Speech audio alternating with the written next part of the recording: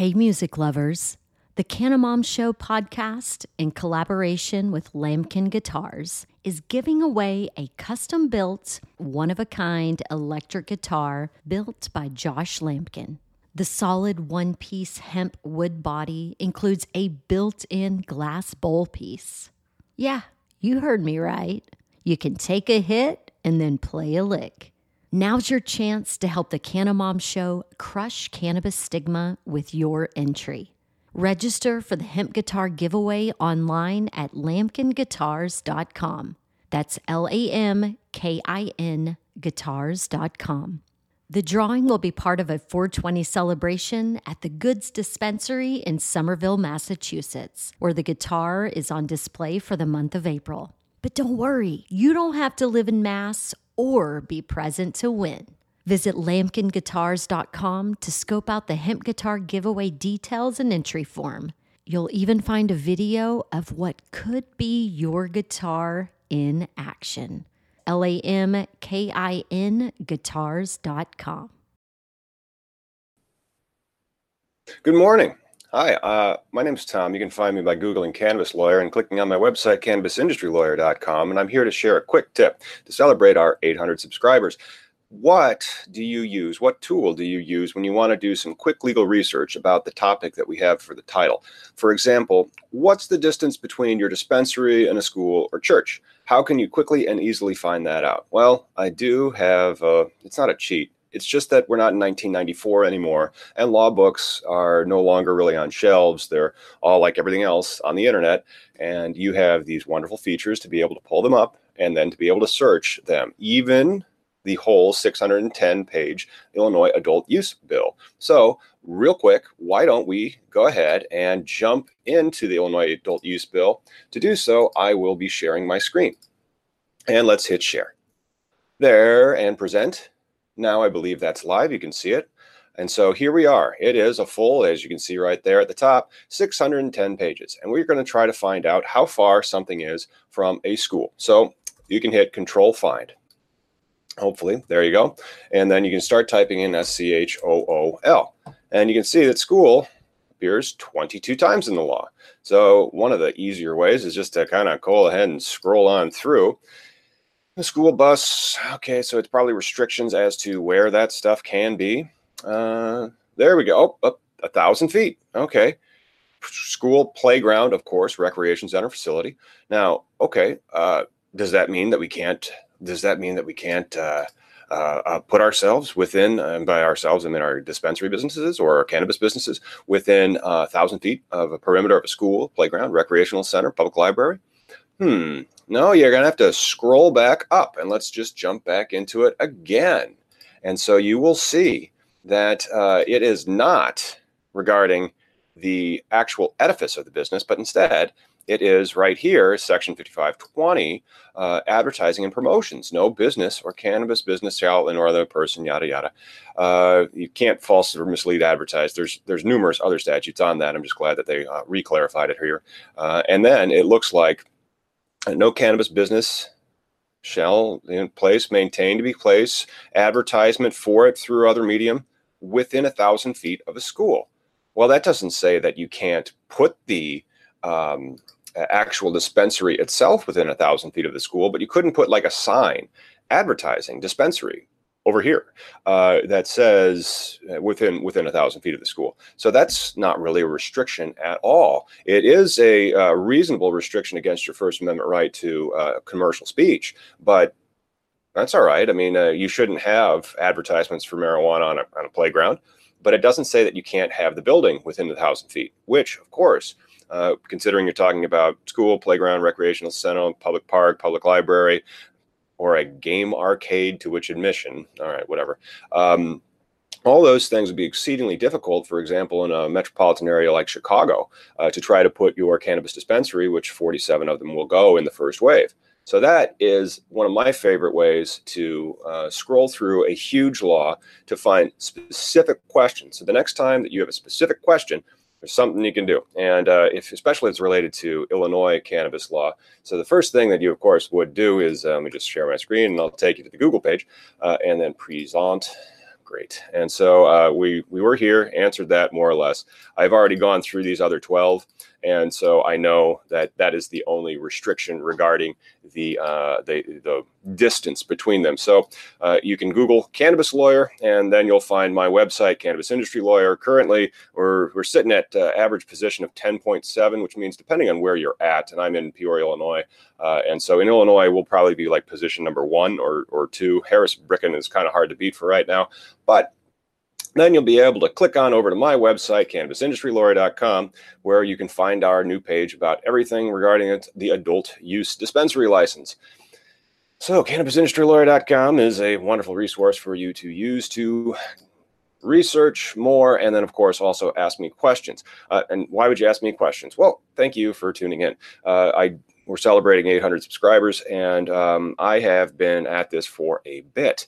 And by for a bit, I mean it's...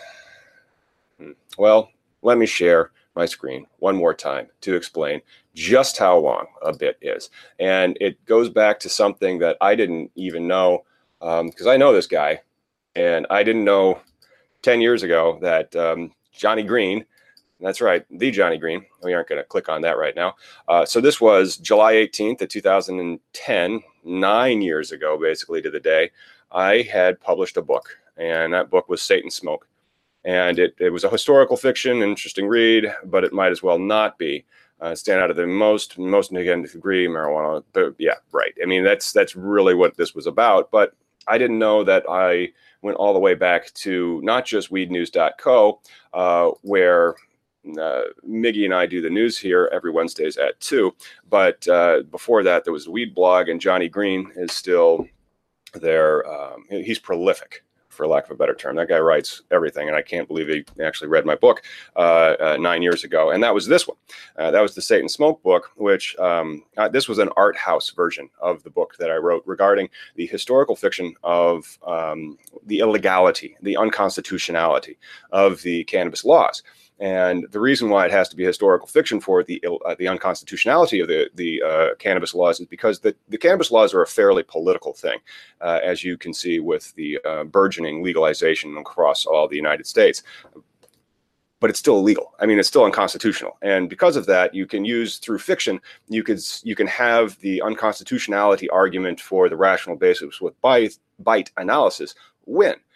Whereas in reality, it might get thrown out for a technicality, or the judge would never actually answer that question. So that was the book that I did 9 years ago in the summer of 2010. And I did it like this was the third book that I had written. And so I did it like this. And as you can see, it doesn't have any ISBN number. So this was like a pure art house style book that I sold online. Very limited printing. I don't have really any of them left. And then after I sold out of that, I said, well, let's A/B test this, because there's some really cool psychological and advertising studies from back in the day when people used to buy and sell books more regularly than they do right now, because we have these beautiful things like this. And so they would change the title, and they would see what would happen to the actual sales volume. I didn't want Satan Smoke to be on there. I figured I'd go commercial. I called it The Case of U.S. v. Yerbas. I tightened it up a little bit. I added some more. I revised a little bit. And then I did get the actual So this is what they call an ISBN number. It's a barcode so that you could like stock the book and whatever. And you could still find this on Amazon if you Google U.S. v. Yerbas. I will also be giving this to clients so that they can have something to remember their lawyer by. So since 2010, I was doing that. However, here's the problem. In 2010, it was totally illegal. I mean, this Johnny Green and Miggy, those guys are out on the West Coast, and that's how I met them then. However, this was Illinois 10 years ago, and I had a boatload of student loan debt. And so I took a job at a law firm where I studied bank law.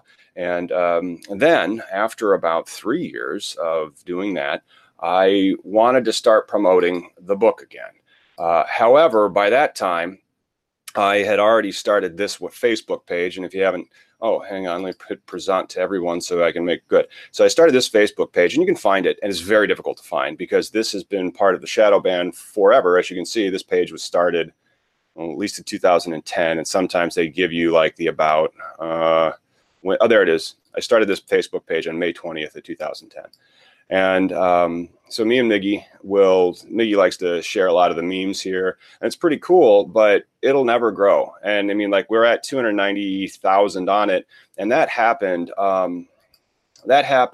back around 2014, 2013, because memes started to become exceedingly popular and they were very, very viral and they were shared. However, then once Facebook got a whiff of that, they siloed us. I think we're in a very, very remote location.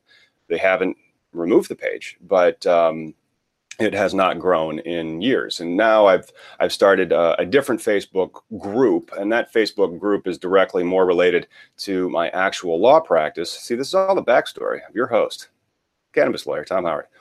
And so that is now over here. Let me just, again, sharing my screen so you guys can get the backstory.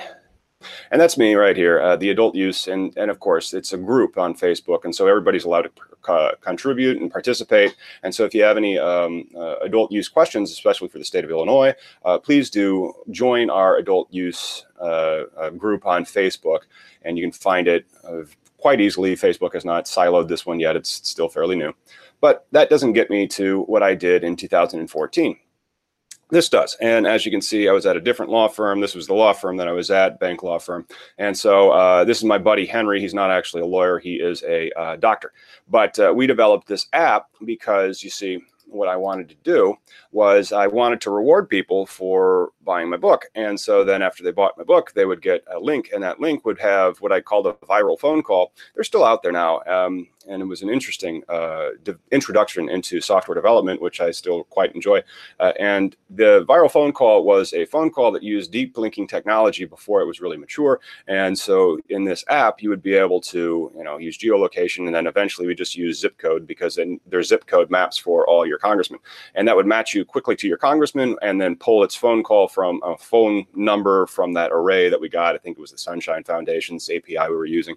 And then you could hit go and you'd make a phone call, or you could create a call on any particular issue directed at whatever particular level of government that you wanted.